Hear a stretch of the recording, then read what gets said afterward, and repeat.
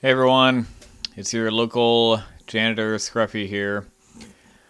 So for those of you that listen to us regularly, I'm sure you're aware that it's been a while since we've had an episode released. We've been having some technical difficulties with our audio.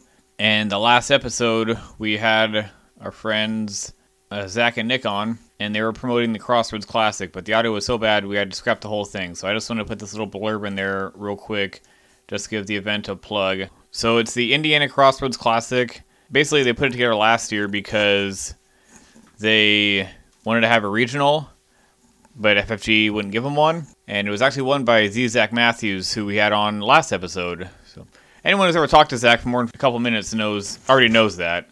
That's actually how he introduced himself to me at Worlds. He said, "Hey, I'm Zach Matthews, Carolina Crates Podcast, winner of the Indiana Crossroads Classic." And I was like, "Oh, all right, cool." But anyway, it's going to be... So it's October 7th, the weekend of. It's probably going to be a 2-day event. Swiss on Saturday and Cut on Sunday. But they're going to have side events going on the whole time. On Sunday, they're going to have a Wave 1 to 3 tournament. And they're going to have Destiny and Armada, Pearl Assault, all that good stuff going on throughout the weekend as well. It's $20. If you pre-register, it's going to be $25 the day of. And as far as prizes go, everyone who enters gets a custom Wedge Antilles pilot card, which was selected by Zach. And then placement prizes, top 32 will get these acrylic critical hit tokens, which are the coolest things I've ever seen. If anyone wins one, please hit me up because I actually would like to trade for one. They're the emoji of the guy flipping the table, so would really like to get my hands on one or two of those. But top 16 is damage deck holder, top 8 is template holder, top 4 is a custom collapsible dice tray, and then first you get the trophy, and you get to pick which card you want for next year.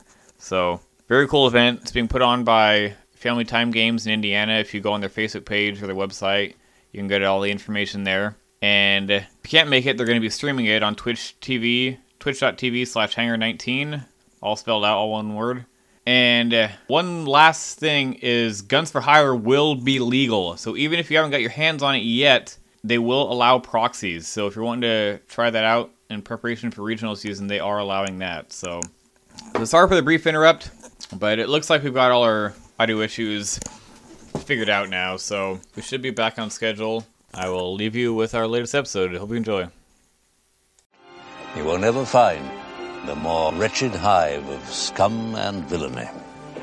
We must be cautious.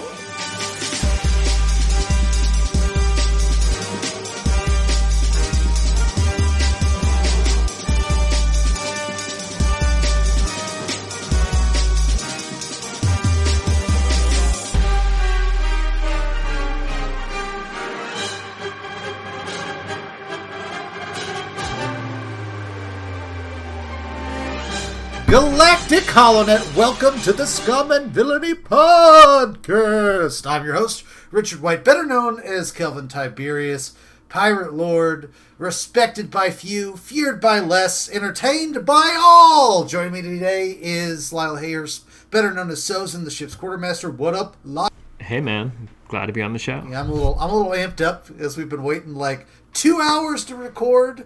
We're apparently all collectively bad technology. I'm going to say as the captain, this is all my fault. But also joining us today is Adam Foster. I guess we're calling you FX because you don't have a nickname and you've just been given one, and you're the ship's stowaway. What's up, Adam? And so hey, thanks for having me. 40 for everybody who is unavailable to podcast tonight. So you're wondering, well, who the hell is Adam Foster? And we're going to get into that. So let's talk about some recent news. There was a auction that Nami Lee, he has the idea of a auction for the victims of Hurricane Harvey. He's from northern Texas. I think he has a lot of connections with Houston. And he posts all of this stuff and hits us up asking if there's anything we can do to help. And to be honest, I didn't know off the top of my head what we could do, but I knew that we could at least offer up a guest spot on the show. And Adam here won that auction. So congratulations, or I'm sorry, or whatever feelings you're feeling right now, you asked for them, and welcome to the podcast. So thank you. And yeah, so what's up, Adam? Not too much. It's really great to be on. I've been a fan of the podcast for a long time, and it was really cool when I saw that there was an opportunity to be on. I jumped on it, so it's awesome to be here. So we're calling you the ship stowaway. How did you get on the pirate ship? Yeah, I was just floating by in space, and I had my wallet, and I was like, you know what, might as well throw some money at the window and see if they'll let me in. And you guys were gracious enough to let me in. So I don't know if you've ever seen the episode or the stowaway episode of Futurama where they pick up the drifter and he eats all of them. But that's all I'm thinking of right now. Like, Adam, Lyle and I we're finally alone, and we pick you up and all hell breaks loose. Best possible time. Anyway, so let's talk about Nami's auction, which is amazing. He put up, he basically reached out to the community like, hey, I want to raise a lot of money for Hurricane Harvey relief, and basically the community delivered. We're talking about multiple podcasts opened up and said that they would have people on their show.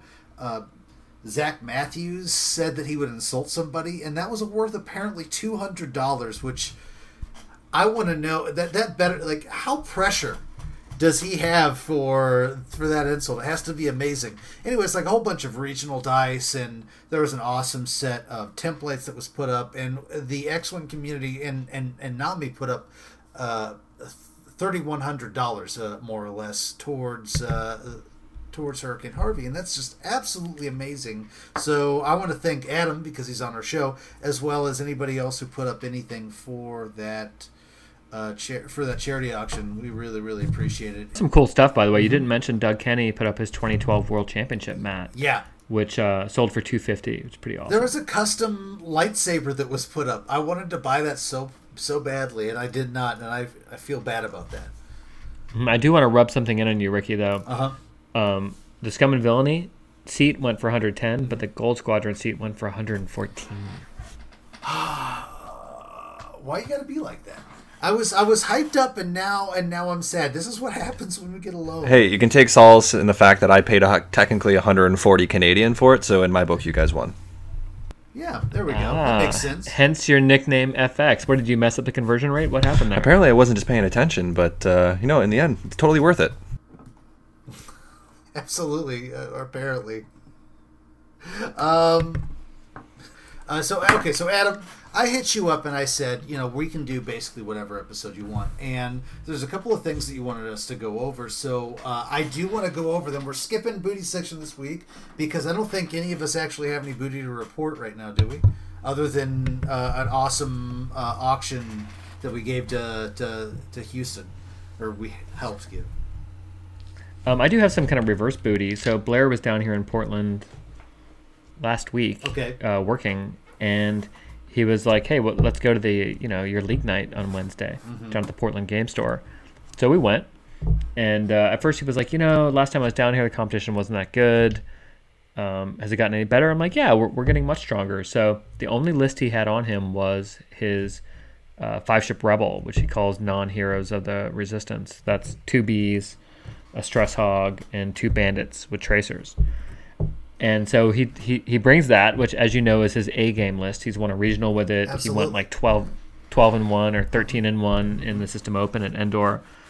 And he proceeds to get stomped by one of my locals. Yeah. You think that's why he was having quote unquote technical issues? Could be. I want to put that in his mouth. I'm gonna get yelled at for this. Anyway, so yeah, reverse bounty. No one saw it though, so no crate templates.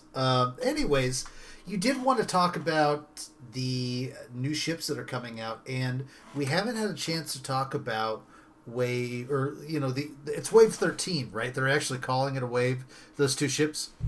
I thought it was the other half of wave 12. Hold on, let me look at the. I think it's actually wave 13. I think it says in the article wave 13 somewhere. Wow, it is. You guys are right. It's wave 13. 2 ships. Huh.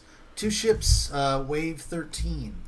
I bet we'll see some more, though. I mean, this is probably the first run of the Last Jedi starships, right? I am hoping you're right. I don't think you are, but I'm hoping you're right just for A-Wings.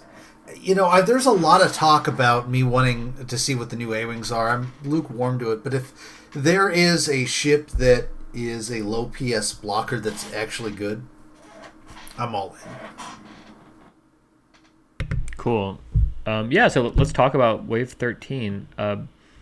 So let's see, but kind of zooming out before we do, the overall kind of structure of tonight's episode is going to be us talking about Wave 13, and then basically the thing that Adam won is he gets to do Q&A with us and ask us any questions he wants. So he's selected 3 questions, which he's going to ask us, which you and I can field. Mm-hmm.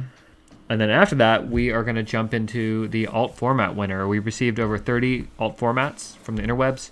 We got some really good ones. We've kind of come to a conclusion of our first, second, and third place winners, and or at least our first, second, third place votes. And we are ready to share that with you guys. So I'm really excited to talk about it. Yeah, there are so many good alt formats.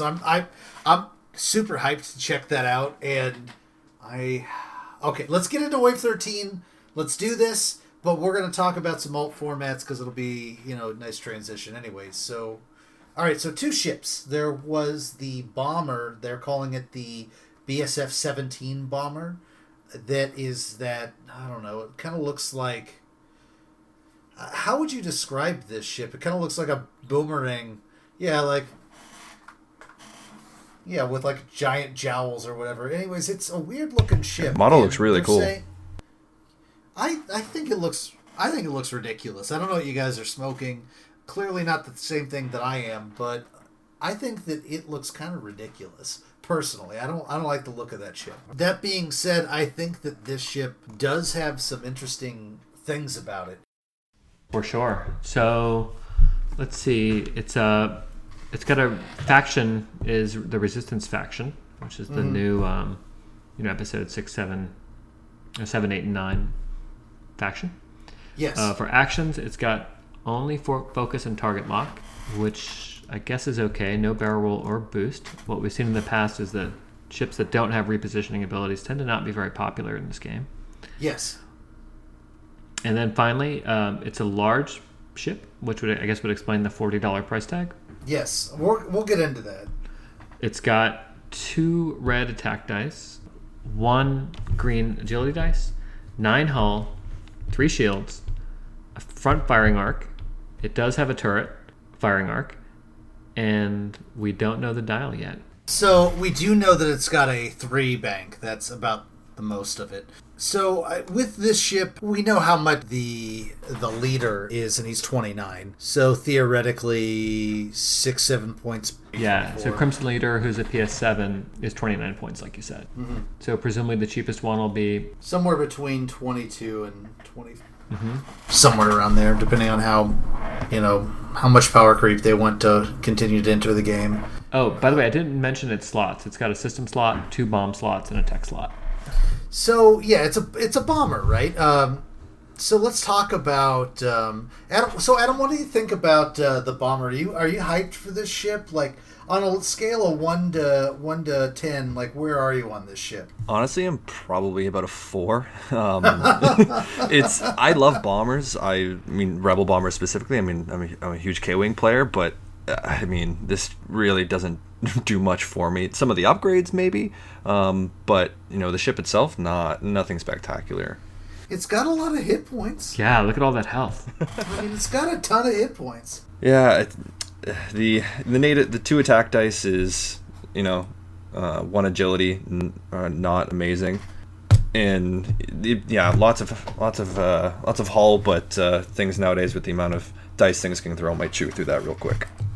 So I think that really what we need to talk about with this expansion is, you mentioned bombs and a system slot that came out, which is Trajectory Simulator. I think that's kind of where you're going at for hype level, right? Yeah, that's one of the most interesting ones for sure, because first off, what does launch bombs mean compared to drop? That's been a topic of discussion. Launching at 5 forward, which everyone assumes you launching out the front guides, could be a very interesting mechanic. Yeah, it's a 1-point upgrade where you can launch a bomb. It says launch, so I'm going to make the assumption that it's in the front of your ship.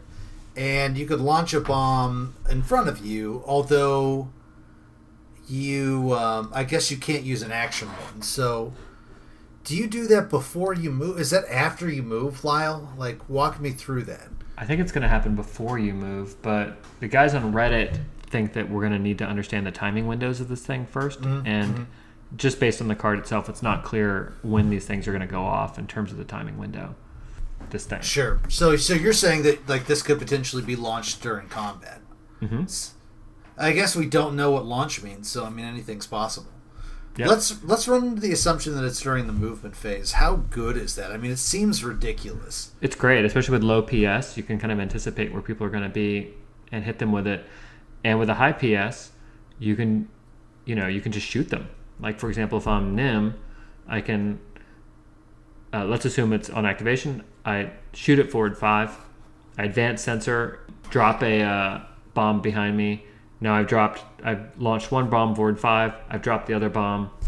You're looking at 2 bombs pretty close to each other, which feels pretty mean-spirited to me. Yeah, it seems really good. It's the Robomacents. Sable did not know what he was getting us into. Yeah, like they thought they saw him do the Proxmine thing. They're like, "Oh, that's really fun," and then they just turn the volume up to 20. The worst thing about this is that it's a point. It's a point, and let's say you're rocking Sabine, right? So I heard you like Sabine, Ricky. Yes, I think she's incredibly good. Yeah. So there's this card called Rattled, which if you can read it, and it basically says that it's a condition, and when you suffer damage from a bomb, you're going to suffer 1 additional critical damage, and then remove this card. If I've got Sabine on board, I can hit you with a Sabine damage, and then I can put some bonus critical damage on top with that regular damage. And now you're basically taking 2 damage without you can't control it. You've got no, what do the crates guys like to call this? They call it agency. They call it agency, yeah. There goes more agency with Sabine. I wasn't going to say those words on these podcasts, but here you made me do it. But I mean, in reality, it does. Like, there's nothing you can do about those 2 points. You can either avoid it through flight, which is incredibly difficult, or you can just simply plan to take that much damage during your game via this system. Now, we don't know what launch does, so I mean, it could be anything, but I mean, that does seem like a realistic possibility with this ship. In the end, we're going to have to deal with it, but that is something that is there. So you want to talk about ordnance silos? Because this is a BSF-17 bomber-only upgrade. Yeah, hit me up. All right, so limited to just the bomber, and when you equip this card, you put 3 ordnance tokens on each of your other equipped bomb upgrade cards. When you're instructed to discard the upgrade card, you can instead discard that ordnance token. So it's like extra munitions. Extra munitions. Yeah, indeed. Yeah. Because I heard you like bombs, Ricky, and dog, I got some more bombs for your bombs. I put some bombs on your bombs. I mean, in the end, my issue with bombs is that I like A-wings, and they have no hit points. I don't know what to do. I think the cat's out of the bag with bombs. There's nothing we can do. We're just gonna have to deal with launch bombs for the rest of our existence. In X-wing, and that's it. Right. That's it. So we just got to get past it. I'm trying not to be negative about it. Like, these bombs are here. I have to deal with them. I'm not allowed to play X-wing, A-wings anymore. Right? Like, yep. I have to internalize that, and it makes me sad. But at least I'm to acceptance now. Indeed. So actually, I have a question for Adam. Adam, you got into this game as of The Force Awakens, right? Wasn't that when you came into it? Yeah, the first real list I ran was a version of Paul's Worlds list, but instead of Poe, Miranda. So presumably, K-wings were a thing for you when you first started. Definitely have. I mean, looking at when Bomblet Generator first came out, I thought it would be ridiculous, and yeah, it's ridiculous, and it just seems like they've kind of doubled down with the ability to just do crazy different things with bombs, and now give you a card that's the same amount of points as extra munitions, but pretty much better. So it's interesting. I like bombs, but I think we're going to a place where people have been calling it bomb wing. I don't really want to get to that point, but I think we're slowly approaching that point. So, but at the moment, I think it's okay. All right, so let's talk about some of the other cards that you can kind of, if you squint your eyes enough or zoom in, you can see it. The good folks over at Reddit, this is in our show notes, have gone in and kind of figured this out for us. So one of the upgrades cards, we think it's going to be called Cross Guard Formation. It's a BSF only. It's a title. Mm-hmm. And when defending, if there's at least one other resistance bomber at range 1 to 2 of the attacker, you can add 1 evade result, is what we think it's going to be. That's not bad at all. Yeah, it's really good. Yeah, that's pretty good.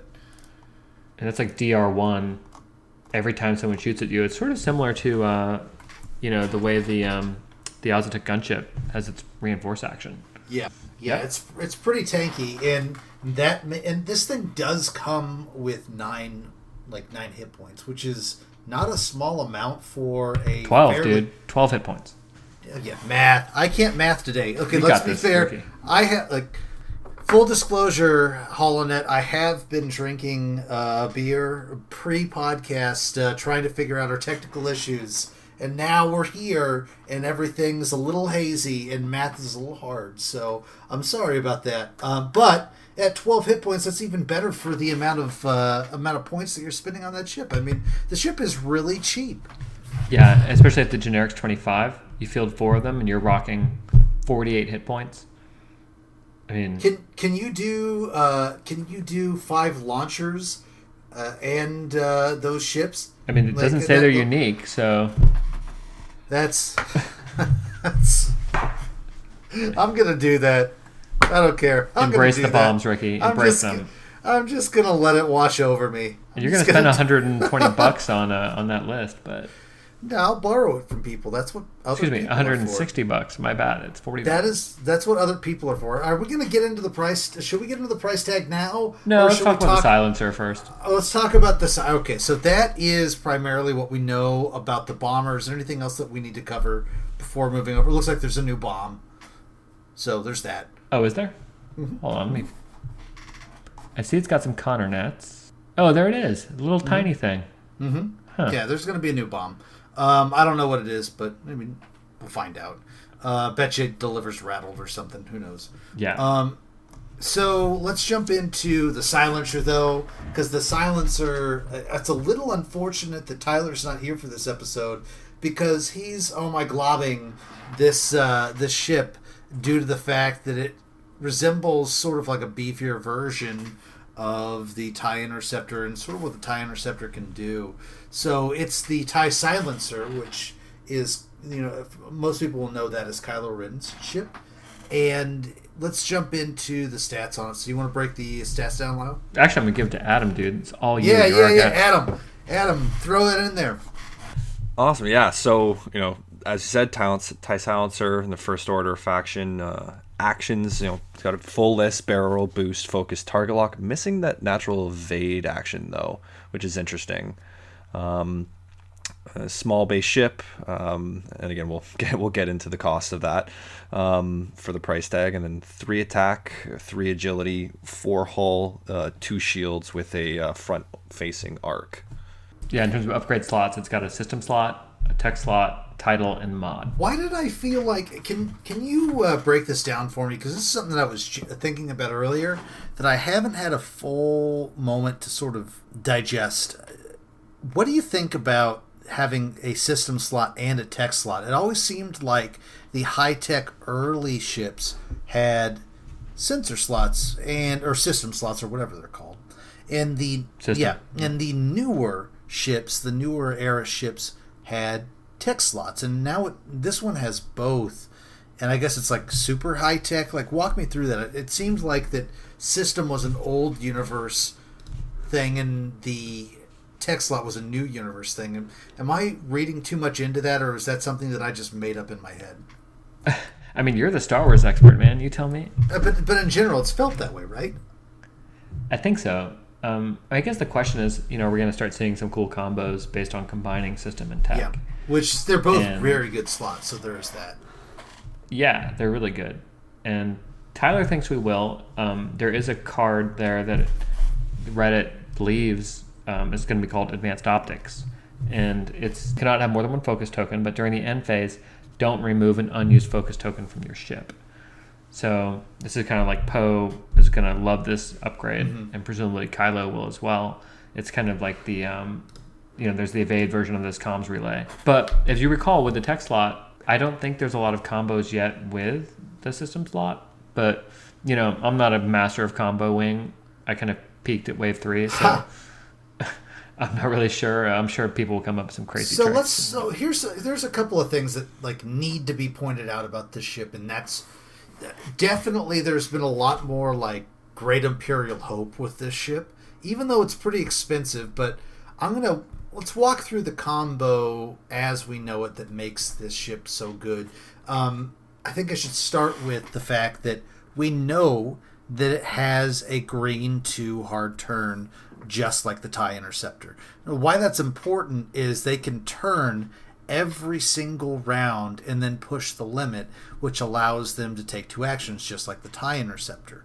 The couple of cool things that they can do above and beyond that, though, is they can either take advanced sensors, which is the first one you think of. Although, what's the tech slot that lets you do sort of like a pseudo advanced sensors?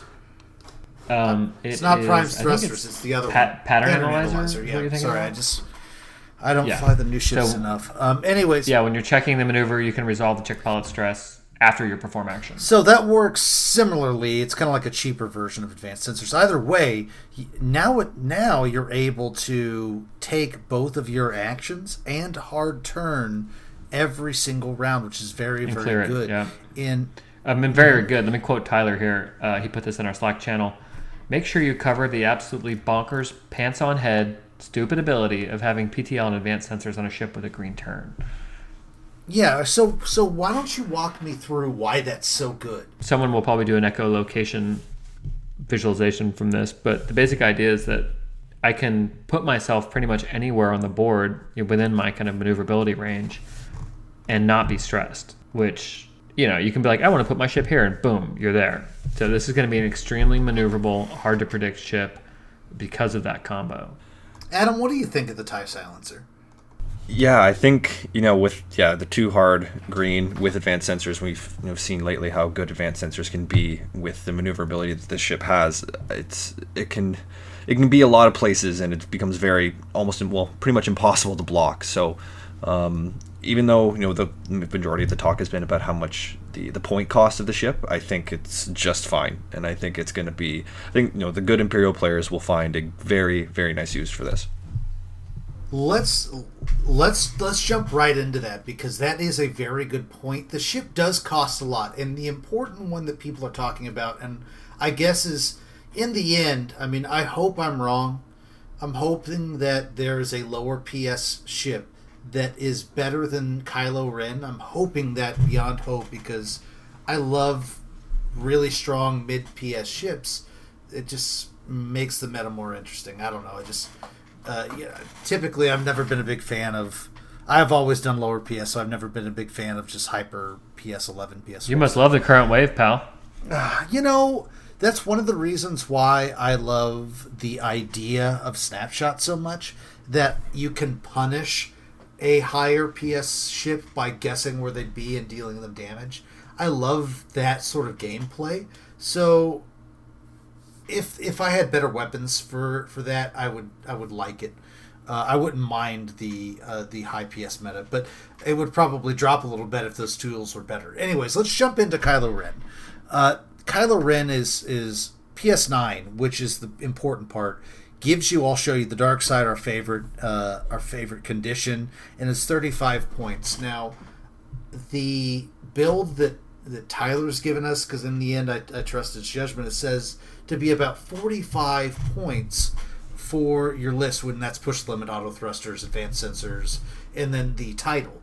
So 45 points. So let's talk about the title. Yeah, go ahead, jump in. Because we haven't yet. Yeah, so it's called First Order Vanguard.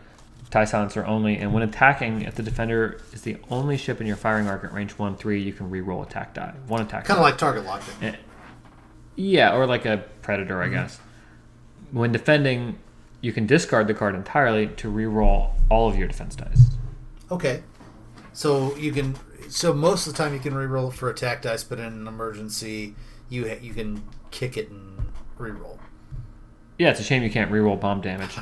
That's what Palp's for. Oh. Yeah. Yeah, so that's kind of the default build, right? PTL, auto thrusters, advanced sensors, and title.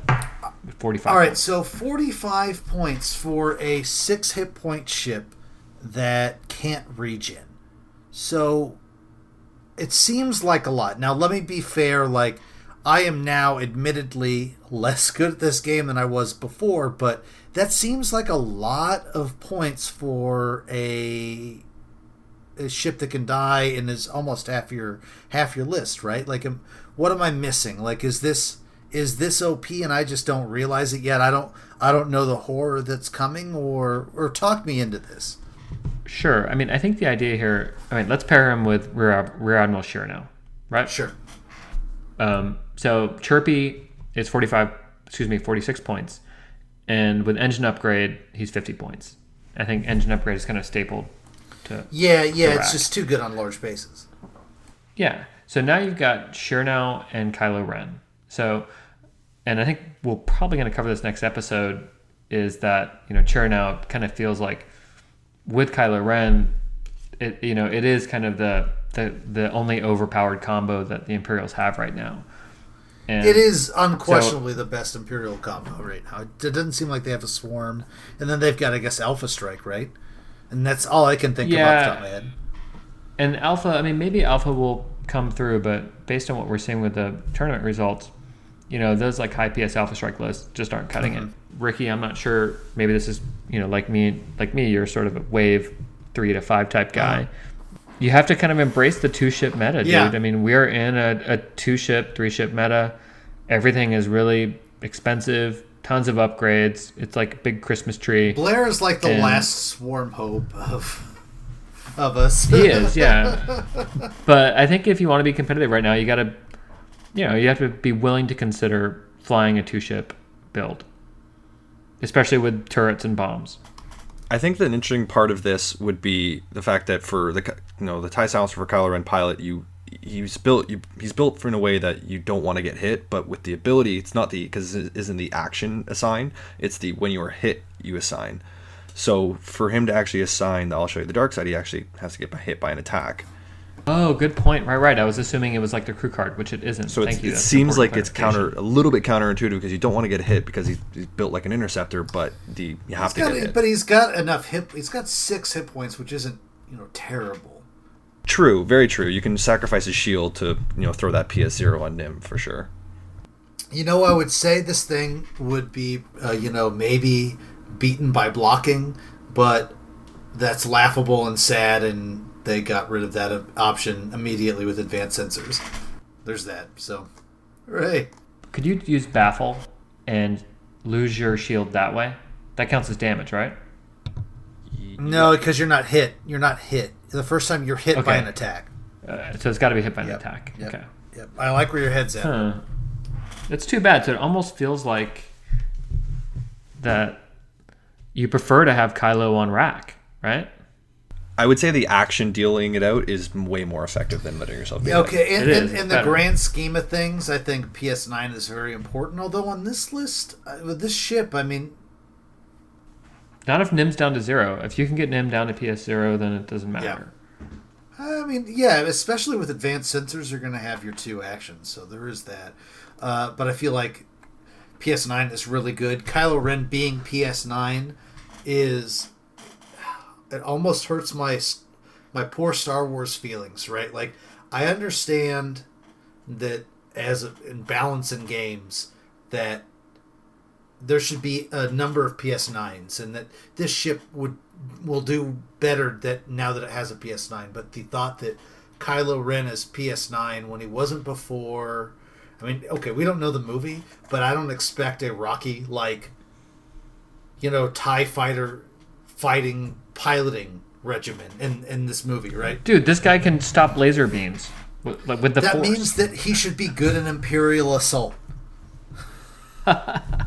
It doesn't mean that he should be good in a ship, else that Wedge should be PS4 because he doesn't have the Force, right? That doesn't make any sense.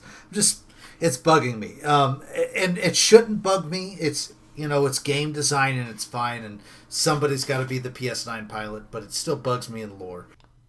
Yeah, right. So how about this? Maybe there'll be another pilot that isn't Kylo Ren that's like PS7 or PS8. You put VI on him. Now, granted, you don't get the PTL tricks, which is too bad, but Chirpy can take Kylo, and you're off to the races, right? You've got or the pilot ability's so good that you're picking him over Kylo. I don't know. I'm crossing my fingers. You might do it that crossing way. My fingers. But I mean, I think maybe zooming out, like again, we're gonna talk about this next week. Let's start with Chirpy Kylo as your default sort of Great White Hope for the Imperials. We've looked at Vader, we've looked at Quick Draw, we've looked at Whisper. As your sort of tier 1 ships to go with Chirpy. Hopefully, the silencer will. I mean, I think Kylo is going to be very good, but maybe there's another one in there that's also going to be very good that will pair with him. I'm open, so it'd be neat. Anything that kind of brings the PS wing down, I'm into. Yeah, and by the way, there is a PS7 TIE silencer pilot. It's called Blackout. We just don't know its ability. So we'll see. I do want to get into, I did mention this beforehand, but let's talk about the pricing of these ships, because I kind of want to get into it.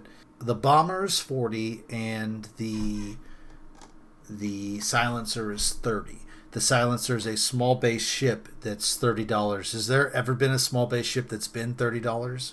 This is terrible image, analysis on Reddit, but I think the Silencer's about the same size and plastic as the U-Wing is, but the U-Wing's large.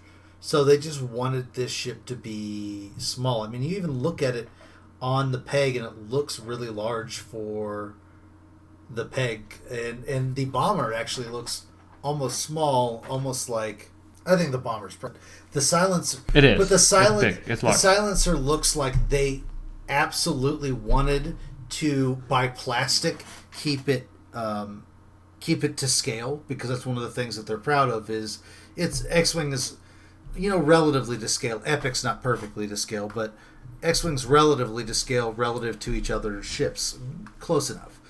And the Silencer is a small base purely because small base just makes it more powerful. And I think that's fair, but it does bug me a little bit. I mean, am I alone in that? Like, talk me off a ledge on this. I can't. Maybe Adam can. In terms of justifying the price? Yeah, like, or even the Silencer being a small base ship, because I don't think it should be a small base ship. I think by size it should be large if the U-Wing is large, or the U-Wing should be small. It's one of those things that I think they very clearly wanted to make an a new first order interceptor, and the movie dimensions look like, even from some of the trailers, it looks like that, or some of the pictures of it in the movie, it looks huge. It does look big on screen. So which also confuses me about the Bomber, because that looks bigger on screen as well, but that is a large big ship. But I'm interested to see how big it actually is, if it the image is just making it look bigger than it actually is, or if it will just be oversized for a small base ship. How much does the U-Wing MSRP for? About to find out. So depending on what the U-Wing MSRP is for, if it's ballpark, 25. So it's I'll call it ballpark even with the U-Wing. So it's priced about the same as a U-Wing is. And I imagine that the Bomber's priced with around the same as a large base then. So I guess that's where they're at here. Just like the sizing of it and the base of it seems weird. And I think also what you potentially are paying for a little bit here is the amount of cards you're getting in the pack. Because you're getting 2 auto thrusters, you're getting 2 prime thrusters. And I mean, you really can't overstate auto thrusters finally being available in another pack other than the Star Viper. Star Vipers are good though, right? They will be. They're good now. Just a few weeks, hopefully. Okay, so that is the new wave. Is there anything else that we need to talk about on the new wave that you want to cover out before we let Adam do some Q&A for the podcast? Nope. Yeah, I'm good. Sweet. So let's jump into it. So Adam, you said you had some shit you wanted to cover. Blair, I'm sorry. You wanted to cover some stuff. and you had a couple of questions for us. One of them was, can we cover the new wave? You're welcome. What else? What else did you want us to cover? Yeah, so I had a few ideas, and for the fact that since the first time, since I've been playing, this is the first real competitive off season I've been in, and so I really don't know what to do with my hands at this point. So I was going to ask you guys. Is that a Ricky Bobby reference? It isn't. Talladega Nights. I don't know what to do with my hands. But I would definitely want to see, for you guys when, you guys do have this bit of an off season, what your preferred way of, spending the time is. Do you really like kind of taking a break from it, playing, alternative versions, or do you just kind of like to stay in competitive mode? Yeah, you're right. It's been a long time. It's been almost like you said, 2 years since we had. It almost doesn't feel real, right? Like I feel like I've been doing solid emergency X-Wing coverage for 2 years. Mm-hmm. Oh my God, that just blows my mind. The last time we did like X-Wing League and stuff was that long ago. I know. Well, I guess for me, I've got League Night every Wednesday. So I love doing that. It's just great. So I'm going to continue to do that. Let's see, Vassal League signups just finished today, and we've got 350 or 360 people signed up.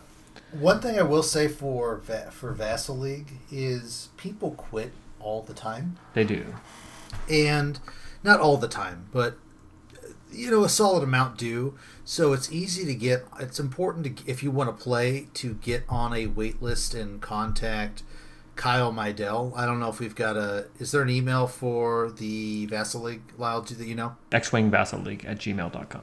Hit those guys up. So they generally want to keep games filled for their league, so they often will accept people in.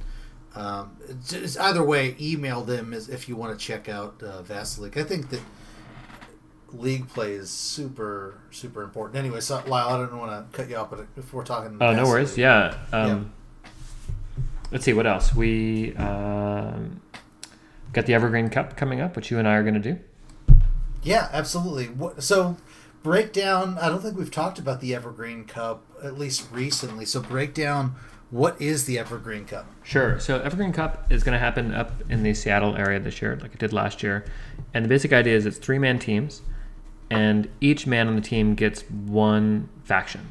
So, for example, I might get Imperials, you might get Scum, and Blair might get Rebel. Okay. And what happens is we play matches against other teams, but the twist is that I think it's 5 or 6 matches, as we progress, we have to rotate our list. So I might play the, Scum the first match. You might have to play Scum the second match. Mm-hmm. And in the end, we'll each have played everyone else's list, is the basic idea. And, it's the best team wins. I think it's a Swiss-style format. So as you go forward, you should emerge with a winner at the end. And they've got, I believe, over 30 teams have signed up. And there still is time to sign up. I think they're taking it all the way up to October 10th. So if you're listening to this and you want to join, you're up in the Pacific Northwest, or if you're Ricky and you are flying up to the Pacific Northwest on Patreon dime, thank you very much, yes. Patreons. I've now depleted all of our coffers buying you airplane tickets and hotel rooms. Pirate booty, right? It's pirate booty, for sure. Yeah. So it should be really good. I'm super, super stoked about the Evergreen Cup, primarily because I get to hang out with you and Blair for the weekend and see a bunch of great X-Wing people. Blair is going to listen to this. I am planning on every spice for Blair, and just to see what happens. Just mix them all up and chuck them at him just to see what happens. It's going to be so much fun. Yeah, so Adam, I know you're in Vancouver. Are you coming down for this? Unfortunately not. There's lot with work going on up here. I unfortunately can't make it, but I know there are a couple guys that are coming down for the event. I wish I could come, but no, it sounds like a lot of fun. All right, so I am super focused on us winning. I feel like we need a statement win as a team, and I really Lyle, I'm all in, buddy. But I'm just curious, Adam, if you could pick a Scum Rebel and Imperial list for us to fly? Like, we're not going to guarantee to do it. I'm just curious on what you would do if you had to pick 3 lists to go to for a team event. It's funny because you want to, whoever your teammates are, you want to play to their strengths, right? So if, depending on who's on the team, but Imperial, I think it's hilarious that Imperials now have TLT. So Imperial, quad TLT aggressors, on the Imperial side. I think that could be fun. Nice. I like that. I'm not commenting, Lyle, about this suggestion that I've never heard of for the first time. Anyways. Yeah, Kelvin's been trying to get us to do a TLT list, but Blair and I are resisting. Anyway, so there you go. But what would you do hold up. My question was, would you do 4 aggressors or would you do 3 with Jonas? Because those are the 2 versions, right? And I don't know what the right answer is. 4 aggressors. Yeah, okay. 4 aggressors with lightweight frame all the way. Okay, cool. Cool, just because you just want those dice out. Oh, yeah, and it's with the fact that with the aggressors having no lightweight frame and you can split them up really easily and chase around the board. The very maneuverable, my buddy of mine, he basically is always flying at the moment, so I've really got a chance to see it lately. So, I would definitely take that. Cool. What would you do for Scum or Rebel?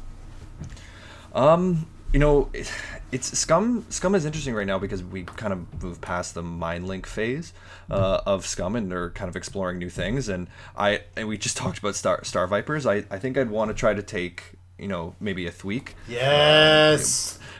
There's going to be a lot of different types of ships there, so might be some interesting combos you can steal for abilities and throw in some.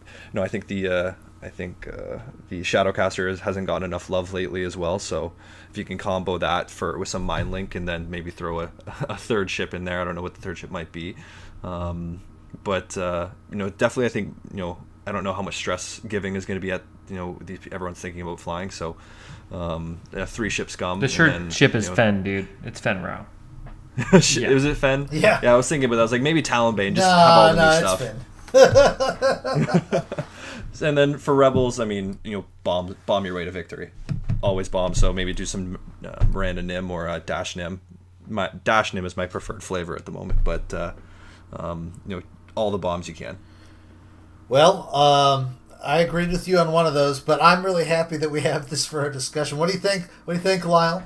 Yeah, I mean, I don't want to give up too much information because I think some people in the Northwest listen to this podcast, and I want for our podcast to represent at that tournament. So look, all I'm going to say is if we go A-Wings, they're not going to expect They won't. They'll be like, what? Snapshot A-Wings? What? Nora?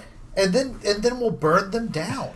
Like, here's the thing. I think that someone like Blair especially would murder with A-Wings. Yeah, it's hard to... No one takes him It's hard to list a design around Blair because he's such a philosopher when it comes to X-Wing, Yeah, Blair tells us what's good. Yeah. Well, and he doesn't want to fly cheese. And yeah. It's kind of hard to not fly cheese. Like, if I was like, hey, Blair, let's fly Nim, he'd be like, what? You're not blah, blah, blah. Even though I think Nim's a very competitive choice right now, so... Mm-hmm. Kamikaze. Yeah, I like Kamikaze. It's a good list. I love that list. Okay, so we're getting off topic. All right, so wait, but I have one more thing I'm doing, competitive X-Wing wise. So me and some guys in Portland hit upon an idea earlier this year, which was, what if we were to take the top 2 finishers at all the store championships in town, which would be 10 people, 5 stores, and have them play in a round-robin tournament to determine the Greater Portland champion. Nice. Yeah, so we're doing that, and we're making custom focus tokens, custom evade tokens, custom templates, custom target locks. This is from the guy, Curled Paw, down in Alabama, who does amazing work. And he actually finished top 8 in Nationals this year, U.S. Nationals. Anyways, check him out on Etsy. It's where I got my acrylics. They're awesome. So that is going to happen probably sometime in November, December. I'm starting to prepare for that because I won one of the store championships here in Portland, and so I'm really stoked. So can we talk about the round robin league real quick, like that format? Yeah. So I really like round robin because you should be able to determine really the strongest player because you get a chance to play everyone. And in Swiss, my My question for you is, do you guys get to pick lists ahead of time? Like, basically, like, I know I'm going to be playing you, right? And so I pick a list, and you pick a list, and then we fly it, or is it the same one all the way? We haven't figured that out yet, actually. I mean, I think that our two choices are either you just pick a list, show up, and play everyone, or you pick two lists, show up, and, you know, you play the dial game. So this will be a tournament that you do in a day. Yeah, that's the goal. We want to get it done in one day. Okay, cool.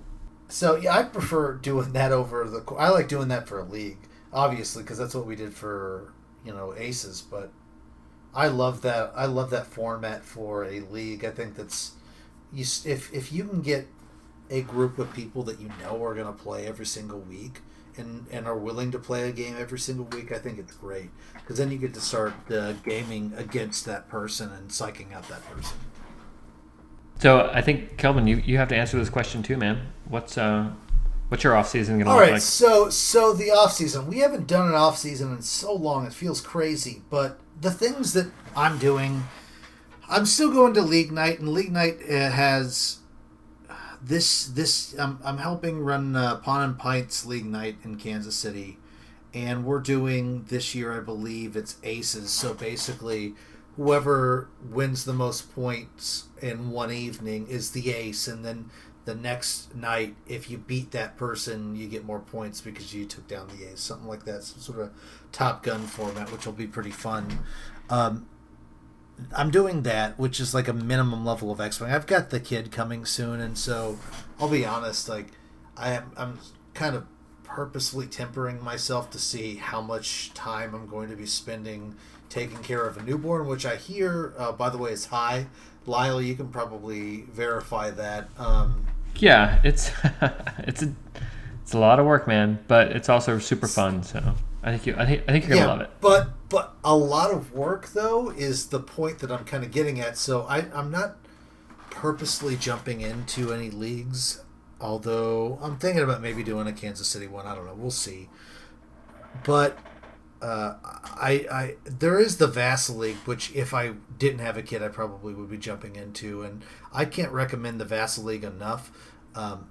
Another thing that I'm doing is generally just playing X-Wing with whoever I can that I haven't like played with in a while. I think it's important to sort of take a step back and kind of check out the other versions of the game, etc. And I'm going to probably be doing a little bit of that too. So I'm still going to be playing. I think that weekly league play is kind of imperative in this sort of season. The reason being is you discover a lot of interesting combos when you go out and try stuff. And a lot of times that's good. Sometimes that ends up with Dangaroo. But league play is where we find that stuff. And I'm really excited for that to be sort of the norm going forward. Also, we can cover a lot more different stuff. We don't have to cover, tournament results every single week. We can go and do an A-Wing episode. We can do other stuff. So that's the sort of stuff that I'm going to be doing in the off season, and I'm super looking forward to it. So there's that. This is your first off season. What do you have in your area, Adam? It's funny. We have at our local stores here, we have some monthly tournaments, but since store championships, I've really just taken a step back a little bit, played some casual games, but that's about it. Taking a step back to breathe, because I played a lot during store championship season, and but upcoming, there's I know there's some stuff in the works up here. I really like the idea you guys had for the the first and second place finishers for store champs. Although up here it'd be Kalen Wong, because he dominated our store championship season up here. It'd be he'd be have a lot of entries. But no, I like that idea. But definitely, I think for me, it's taking a little bit of a breather from it, enjoying the peace and quiet before regional season really kicks in. Yeah, we're all kind of in the same boat. Like, considering it's been 2 years of X-Wing, actually thinking about that right now, kind of tires me out a little bit. Just thinking about, we made it. Lyle, we made it. I know, dude. Isn't that crazy? Yeah, I think a lot of people probably feel the same way. It was fun, though. It was a pretty good run. Oh, yeah, absolutely. Just still, I can't believe we made it. There have been entire podcasts that have started, released a ton of episodes and died in this time frame. And we're still alive! Hey, man. The pirate ship still lives! Yes! You guys are the OGs. I think we're probably the oldest standing running podcast now, right? I think that we were the first X-Wing podcast. I think actual timeline, I can only think of one podcast that started before we did. Was that Nova or was that Scott's thing? Okay, so Scott and another guy had a podcast that they invited me on, and it had like 2 or 3 episodes and it died out. And then Froggy's died out, or did you kill it? I didn't kill it. I didn't even think that about it. That would be very piratical. Podcast. You're like, nice podcast you got here. It'd be a shame if something happened to it. The sad thing is that all of the story's all Froggy's. Like he was the one who said. He said to me and Greg after the first Worlds, because Greg and I do nothing but shit talk each other. So he's like, "That's funny," and he wanted to talk some X-Wing with us, and we just started doing it. And then I think we invited Theorist next, and I think we invited you next, Lyle. So you were like the 4th or 2nd person we invited on. If I think that's right, the timeline of that's right. I don't want to go too deep into this. I'll think about X-Wing. I'll think about Scum and Villainy history for like way too long. Anyways, yeah, let's keep going. We got 2 more questions from Adam. Yeah. So Adam, what were some of the other things you wanted to ask us? Yeah. So considering again, since I joined, the meta's shifted so much, and it was vastly different before I joined. So for you guys being, you've been playing the game for a while, longer than me, what does your ideal meta look like? Is it Jousters versus Arc Dodgers? Is it Turret Wing? Is it Bomb Wing? Like, what for you? What is your ideal way to play? I do have a take on this. I'm ready.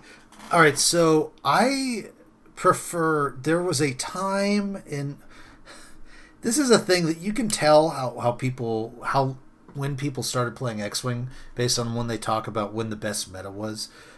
For me, since I've been playing for it feels like a jillion years, Wave 3 obviously is the one that I liked the most. But something I will say about Wave 3 and the way I processed that early game meta was through PS, right? So it was initially low PS beats high PS, mid PS beats low PS, and high PS beats mid PS, and utilizing the advantage you bought for yourself was very interesting to me, and I would like that back. I would like something to where you could run low PS generic ships and by anticipating correctly be able to take out some of these high PS ships, and then in middle PS have the ability to beat low PS. So wait, pause right there. You're saying that one aspect of an ideal meta for you is that generics are represented, is what you're saying? Yes. In the grand scheme of things, I like the idea of anticipating my enemy's movements, guessing correctly, and being rewarded by winning, right? Call me crazy, but that's a game format that I really enjoy, and that's what I would like to see. The problem is that, I mean, bombs are here; they're not going anywhere, and so I guess I would like a little bit more options for generics to compete. I'll talk for Blair, although Blair will have Blair, I guarantee, if we'll ask him this, and he'll have a better version of it. But in the end, I want to see that gameplay, that if I anticipate your moves correctly, gameplay, I'll win. I'd like to see that a little bit more, and that would be my favorite, or a meta I would enjoy, is where if I apply low PS and I guess what you're going to do correctly, I win, and if I don't, I lose, and all I can do is blame my own guesses. I don't know. That's the sort of thing that I enjoy. Did they give you time, Lyle, to think about what you? Yeah, I mean, I think that. So, like you, I kind of started early on. I mean, I started with Wave 1, and I play tested Waves 2 through 6. And, for me, I really liked early on how, when Paul Heaver wrote his famous article, the different kind of pillars of X-Wing, he said that you had a swarm pillar, or a joust pillar, you had an arc dodger pillar, and you had, I think his third one was turret, right? That was the three. Yes, that's the standard pillars of X-Wing. I think the typical ones. Yeah, and what's happened is that I think those pillars have kind of dissolved. So, for example, we saw that. I mean, the kind of canonical example of this is Dengaru. When Dengaru came about, Dengaru could outjoust a B-wing, 4 B-wings. I think that Nim, the current Nim version, is simultaneously an ace and a turret. He's an ace and a turret, yeah. And so it feels like those 3 categories have dissolved. So that's kind of observation 1. Observation 2 is that the distinction between the factions seems to have become blurred. So originally, if you think about the distinctions, Rebels were tanky, they had a lot of shields, and they liked to joust you. That was the Rebels. The Imperials were low hit point ships, no shields, all guts, no shields, but they could reposition quite well, and they could, with the high PS Imperials, or they could swarm you with the low PS Imperials. And then finally, when Scum came about, Scum was very tricksy. It had, the illicit slot. It had all these little games it could play in terms of like paylob, stealing tokens. And it was like this fun, dirty type of faction. Who's the blue deck? And it feels like what's happened is that those distinctions have kind of fallen away, and you can no longer point at one faction and say, oh, that's the character of this faction. And so I guess that's my second observation. I don't know if you guys agree with me or not. Yeah, the factions are now known for the combos that they're good at. Right, not their character or kind of design quality. And so for me, I would like to get back to a meta that, if maybe it doesn't recreate those kind of 2 elements, these sort of characteristic factions plus the 3 pillars, but at least it has something you can hang a code on and say, oh, here's these kind of fundamental patterns in the game, and you can sort of express the design philosophy according to those, those patterns. And, I kind of miss that. And I know to some extent I have to check myself and be like, well, do I miss that just because I enjoyed that old format and I'm a grumpy old man and I don't like the new formats? Or, which is totally possible. Or is it that, I want that back because it was better and the game has, as we've gotten more cards and more combos and, more growth, that, some of these sort of distinguishing characteristics of the games have kind of been bled out or have been washed out. So I'm not sure which one it is. Maybe it's a mix of both or some third category.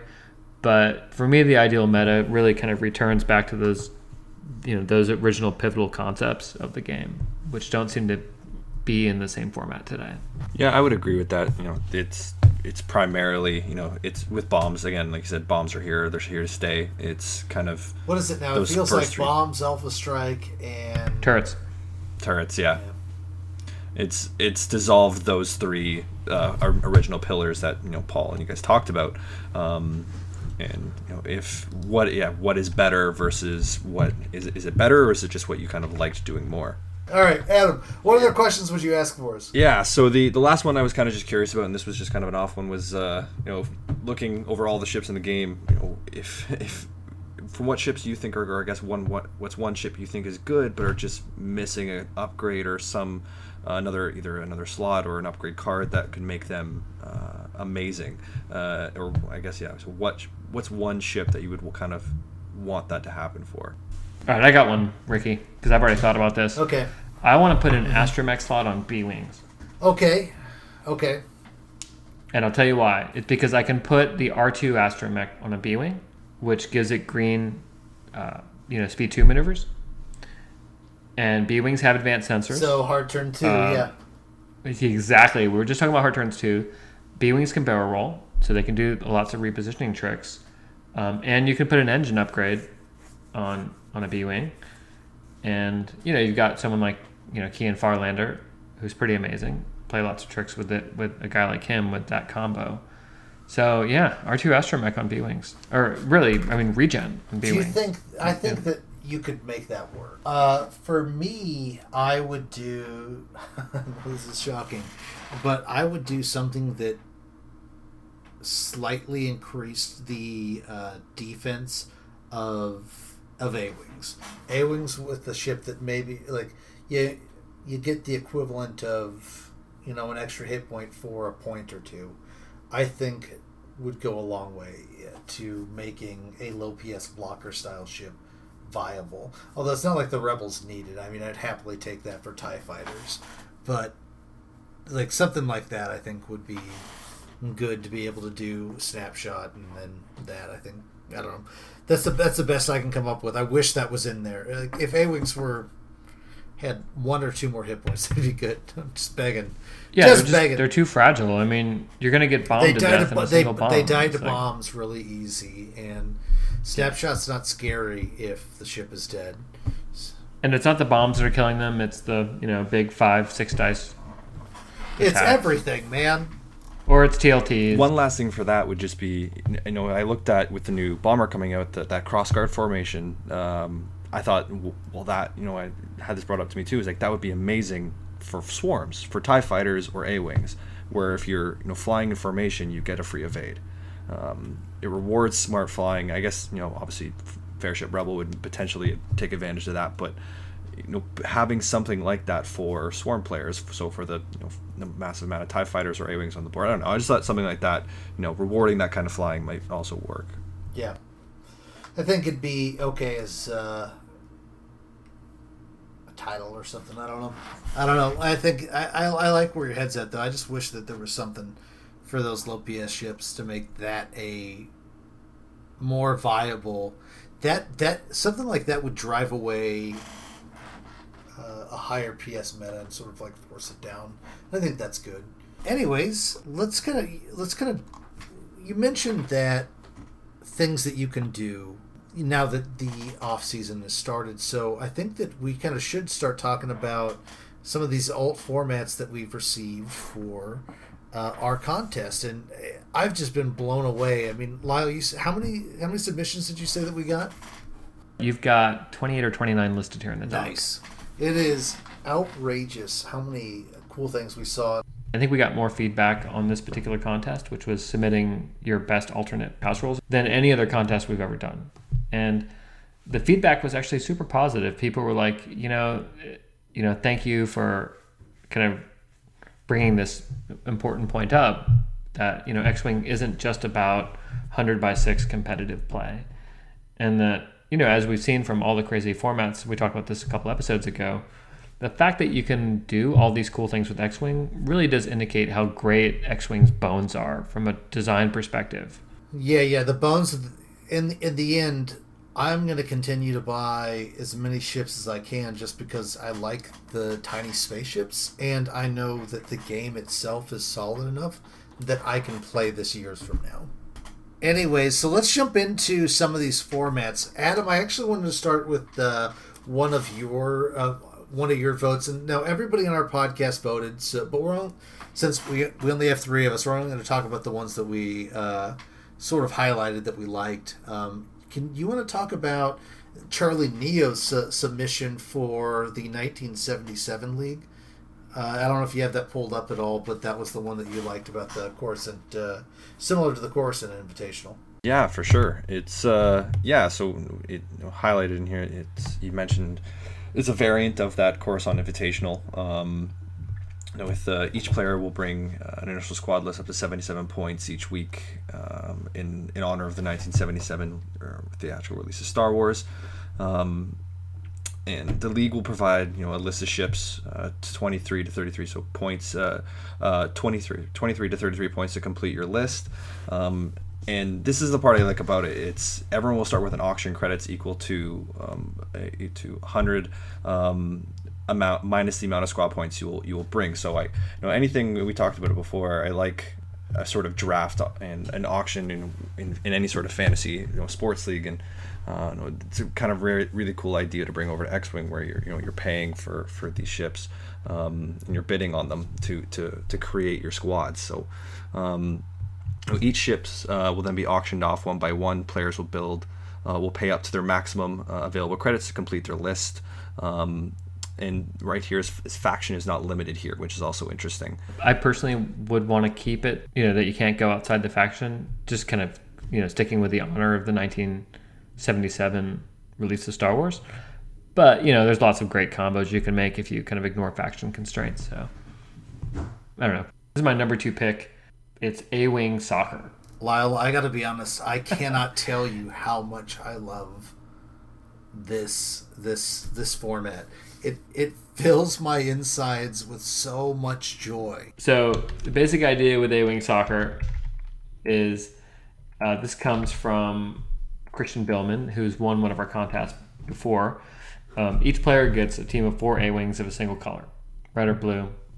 Same PS doesn't matter. No upgrades.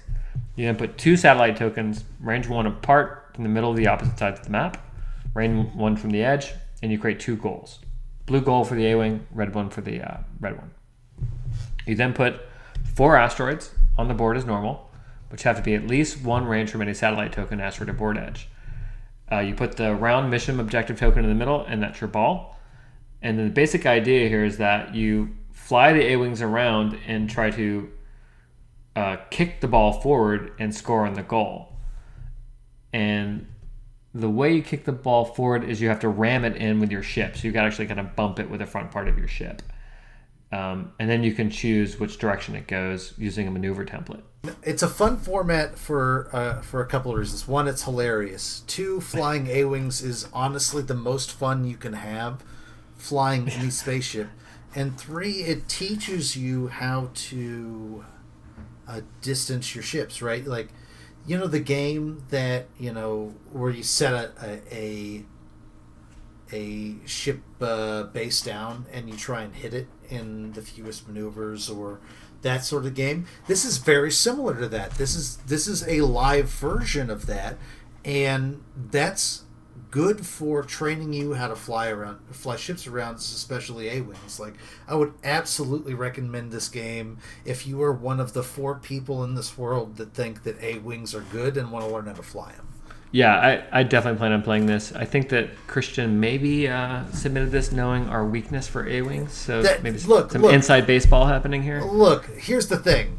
If you pander to me, I will accept it. My price is low. I'm a pirate. I don't need a lot. You can buy me real easy.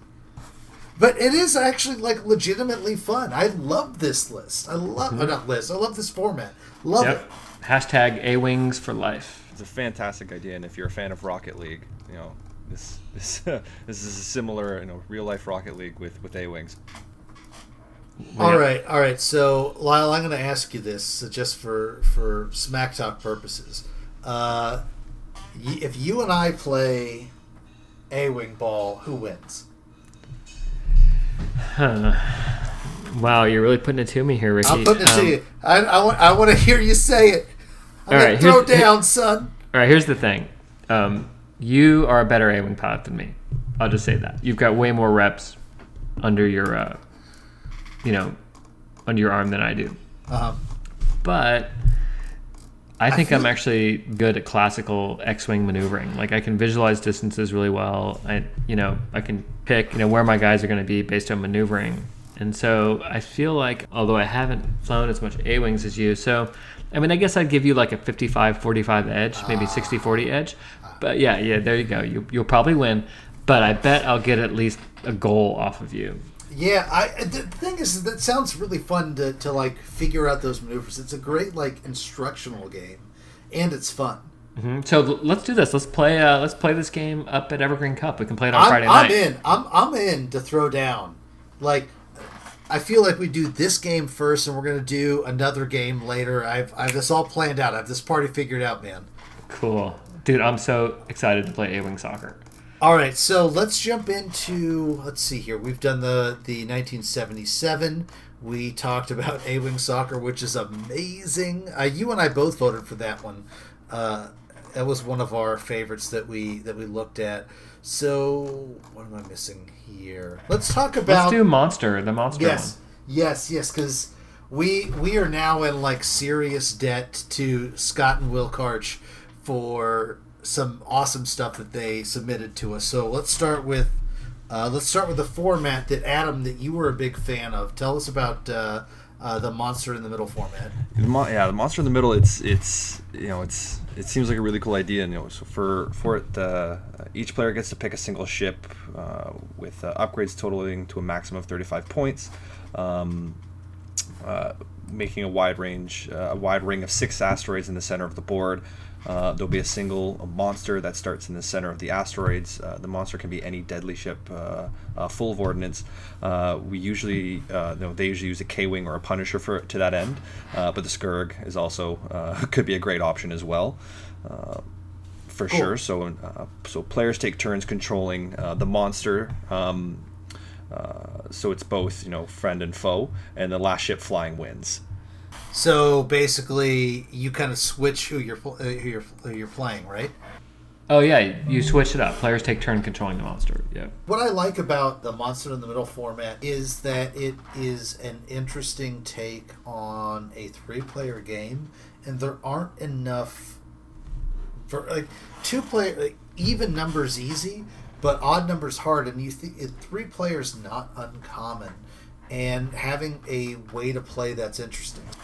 Yeah, this looks like another very good one to play. I do want to point out that Scott did send us some interesting damage deck that he did for us too, and I want to send that out because that is absolutely the coolest thing I've ever seen. So not necessarily bribery, because Adam didn't know that, but I want to point out that Scott and Will are amazing because that stuff is also very, very awesome. So let's jump into the next one. I mean, before you do, yeah, does the monster have to be a small base ship? Because I kind of feel like Dengar is the best monster ever, right? Yeah. So basically, it's like playing hot potato. You have to kill the monster, right? Uh-huh. But if you are the monster that round, you have to. I don't know. That's interesting. Yeah. Well, he says in the rules that you can't. For example, you can't fly the monster off the board if you control it. You can't try to lose with the monster. You're going to have to try to kill the other people. Very, very cool, and I'm excited to check that one out. I forgot to mention it. Every so often in my league, you run into times when there is an odd ban out, and you're constantly looking for ways to play with 3 people. So I really like any and all options that you can do that aren't just free for all, Mm-hmm. Yeah, so I'm ready to do my next pick, my number 2 pick. Which was? My old buddy Ryan Krippendorf, a.k.a. Picasso. Nice, yes, I wanted to talk about this. Yeah, so Ryan I've known ever since I want to say Wave 1 or Wave 2. Yeah, Ryan's been around for forever. Yeah, he used to be way more active in the competitive scene back in those early waves, and he made the cut at Worlds once and was a very strong player in his own right, but had the misfortune of being located in the same game store as Nathan Eide and the Zach Matthews, and I think that... Yeah, Zach will not stop talking about how cool Story League is. He will not stop. He loves this. Yeah, so here we go. So his format's called Story League, and again, there's a full link in our show notes, but the basic idea is that the players have to pick a side. So you got to say if you're going to be Rebel or Imperial. And then you create a character which has to battle through 4 scenario-based missions. And you end up scoring points for your team. And that's really about it. It's very simple. So, you start off, you create a player, you get a name, you get a ship, and each week of the league, you get your player packet, and you have the opportunity to earn experience points for your player. And as you earn experience points, you get to, I believe, pick up different upgrades to spend on your player and build out a squad. Is that kind of like Hodak? Yeah, it looks like that. It's very similar to Hotak in that regard. Except, it's you know what it kind of feels like? It feels like where Hodak is, you're a group of players running. Against an AI. A set adventure or whatever. Mm-hmm. In this one, you are playing for a team, and I don't know if it's individualized per person, so you're all running this scenario for a team, right? Yeah, that's right. So it's kind of a variant on Hotak, but with a more kind of competitive flavor to it. Yeah, and apparently, it's a story league, so someone's doing a story each. Yeah, there's like a GM, as it were, or a DM. I think that here's something that I'll say is that after playing Hodak, I do, and especially seeing how well the Shuttle Tidarium guys did with Gen Con and that narrative event, I do think that there is plenty of space and room for X-Wing to be a little bit more like a role-playing experience, maybe in the sense of, do you guys remember Dagobah Dave's Galactic campaign that he did? Yes.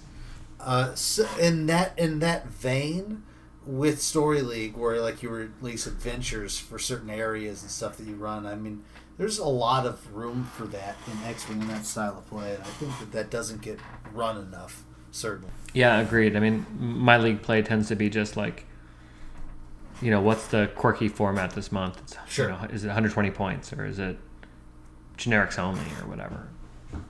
So, I do want to talk about our winner, though, right? I think now's the time. Is now the time? I have one more, and then we'll do the winner. So this one is from Thorbjorn Nielsen, who is probably somewhere in Scandinavia. Oh, he's in Denmark. Yep. And his format is called Task Force. Yes, I love this one.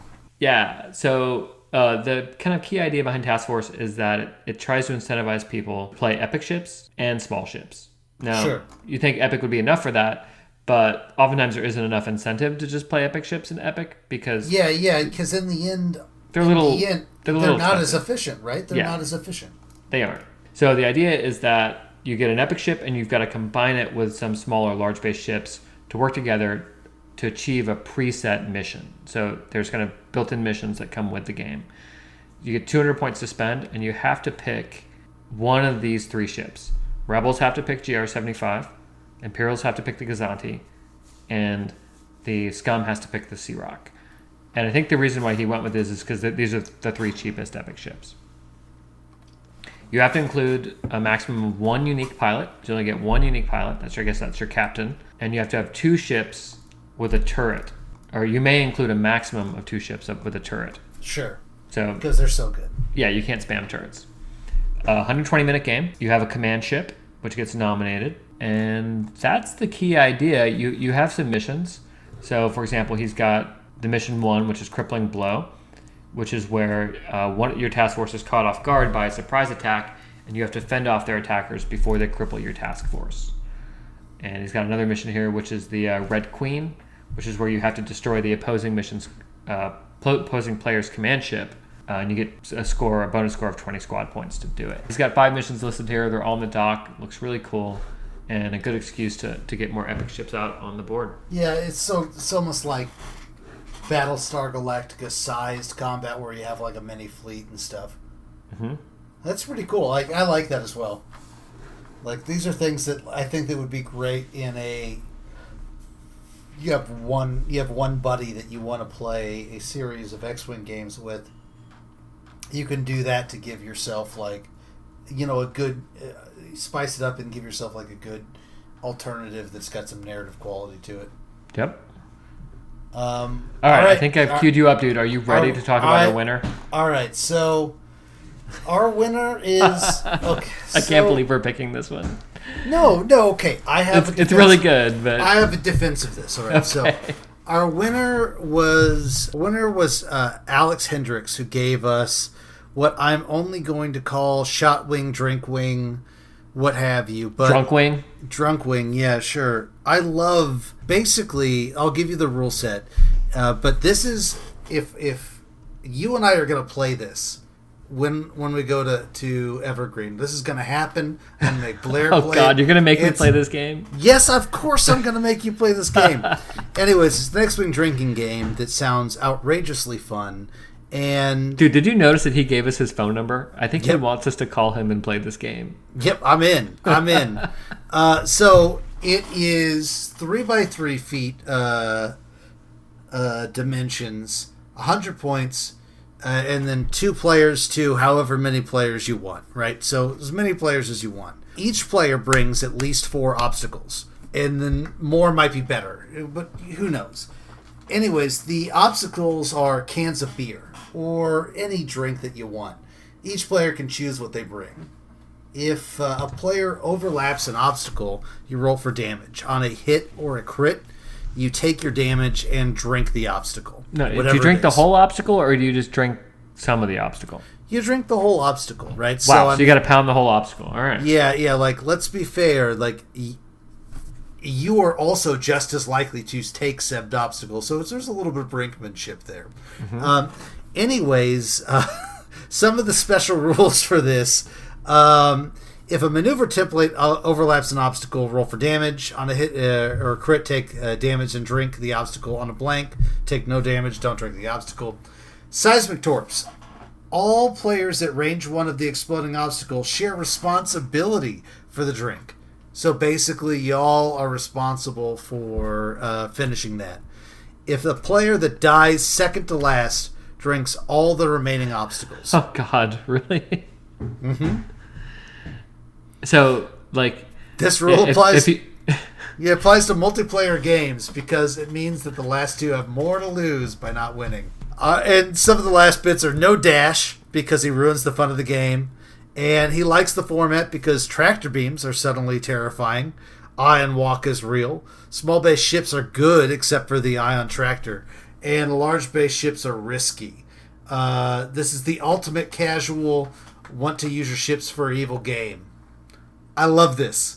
Tell me that this isn't amazing. You know, I'll play with you, but can we play with little tiny drinks? Something out of like the hotel bar, you know, those tiny things? Lyle, here's the deal, right? Like, you're entering a world of pain. Or I'm entering a world of pain. One of the two. You gotta keep... It's either you're going to win by taking no drinks, or I'm going to win by making you take 1 billion drinks. I've got ideas for this. My 4 lambdas, I'm ready. I'm just going to tractor beam you all over the place. It's going to be great. All right, I think that did you vote I for voted this for one it as well, just or because somebody else did? I felt right? like I needed to... Like, I knew you were going to vote for it, and I wanted to show support for my Pirate Lord.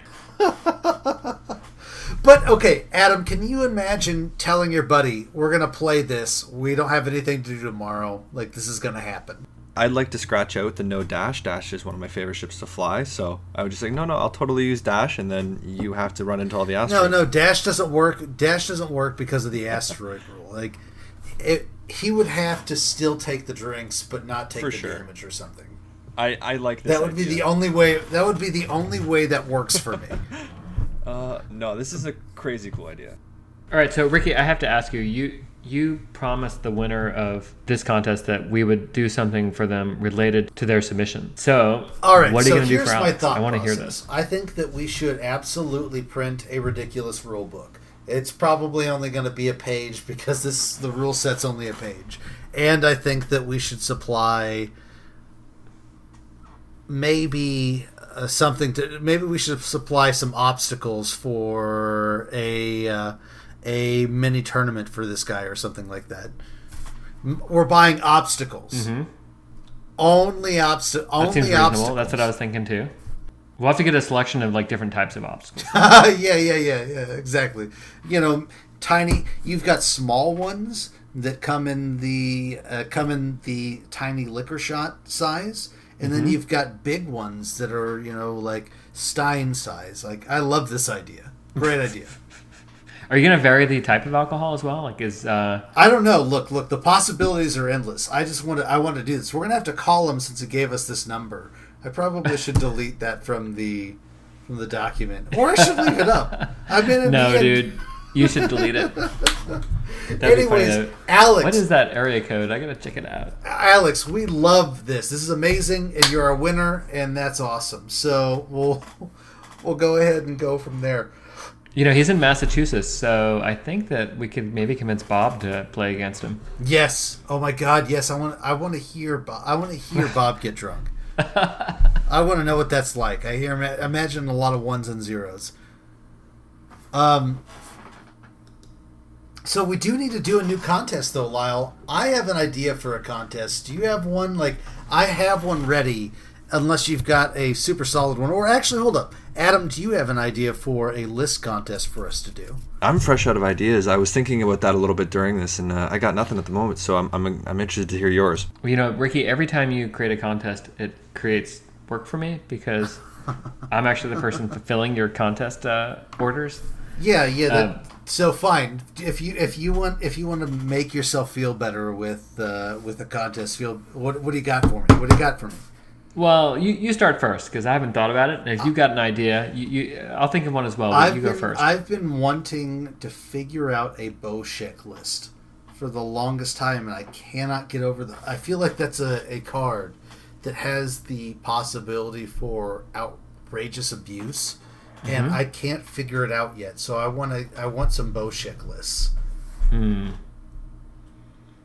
That's a good idea. Like I'm just being selfish. I'm not going to lie to you. I just want a good Boshek list, and I can't personally think of it anymore. So I want to crowdsource it for prize support. Right. Well, maybe we can get who created this card. It was Paul, right? Isn't this one of Paul's monstrosities? Yeah, one of Paul's cards. I mean, I know he had a Boshek list with triple Trandoshans that he was flying, which looked pretty fun. Yeah, so... Yeah, okay.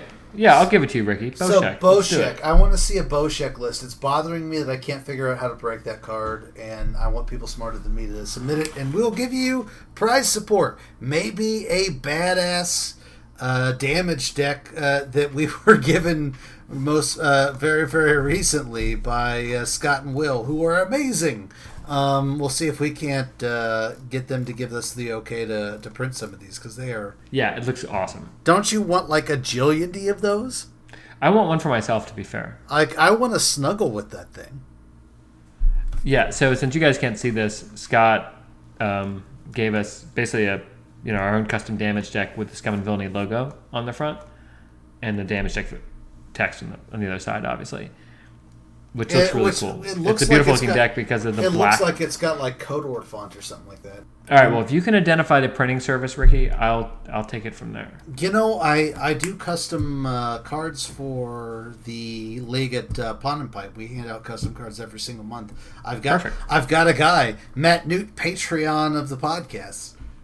Oh, isn't he in your RPG? Yes, he is. So he can help us out.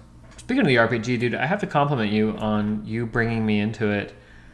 At first, I was a little skeptical, but now I am totally behind playing my Imperial player. It is super fun. Yeah. So, in the end, you guys run a slow version of the RPG where I ask you questions, and your characters actually make dice rolls when it matters. And so you guys can progress and do stuff, but it's slower because you're not necessarily playing. But you only have to submit orders every so often. So yeah, the cool thing, what's going on is that Ricky took two of us and said, "All right, Lyle, you're going to be the ISS representative for this sector, and Greg is going to be the Navy representative." And he gave us each a bunch of kind of points to spend on squads, as it were. And so I've got a Star Destroyer. I've got 4 assassins. I've got some like field agents that I can send to get information. I've got a bunch of Lambda shuttles to fly people around. And, I've got a big sector to deploy all my resources. And, I submit my orders once a week. And then that actually impacts what happens to the players. So I might put my Star Destroyer in orbit where the players are currently playing, because I've, my listening post got some news of that they might be on this planet. And so I can potentially actually alter what happens to the players in game, even though I'm not actually technically part of the session. Oh yeah. There's a lot of possibilities. Speaking of which, are you going to let me put in... Probably. The answer is probably, because I'm going to say yes, GM. Another thing to point out is, I guess in the end, this is going to be posted after that comes out anyways, but one thing I will say is you guys do 2 things that are interesting about the Imperial Commander things. One is you can affect each other. Like, I think that he stole all of your smuggler roundups, right? Which is kind of interesting. Yeah, it's annoying. I put a lot of work into finding the smugglers, and he gets all the benefits. Yeah, that's true. And how that happened is interesting. Additionally, you guys do have the ability to, I guess, adjust the difficulty of certain scenarios and the setup for those, and that's going to happen this session, because I guess I can spoil it because no one's going to listen to this before the session, but basically you sent a bunch of stuff to Berea and they're about to raid there, and that's going to make it entirely more difficult. Oh, yeah. So that's interesting. Anyways, we just dived into nerddom for like 6 minutes. Adam, do you have any shout-outs that you want to give or anything like that before we wrap this up? Anything else you want to talk about? No, I mean, shout out to you guys. Thanks so much for giving the opportunity to jump on with you. And if you guys are ever in the Vancouver area, age 3 and up is the local game store that I play at. For free to stop by for some games, and looking forward to the new competitive season coming up. But again, thank you so much for having me on. Adam, thank you for being an amazing human being despite the conversion rate of Canada to US dollars. So good for you. You did more than you thought. I'll pay a bit more attention next time. I was sitting at a wedding while I was doing it, while I was betting on it, so I wasn't 100% of my attention wasn't definitely not there. That's amazing. But also, thank you for that. That's amazing. And all right, I think we're good. Lyle, you have anything else you want to cover? No, man, I'm good. For Lyle Hayhurst, better known as Sozin, and Adam Foster, better known as FX, my name is Richard White, better known as Kelvin Tiberius. Thank you, Galactic Holonet, and good hunting.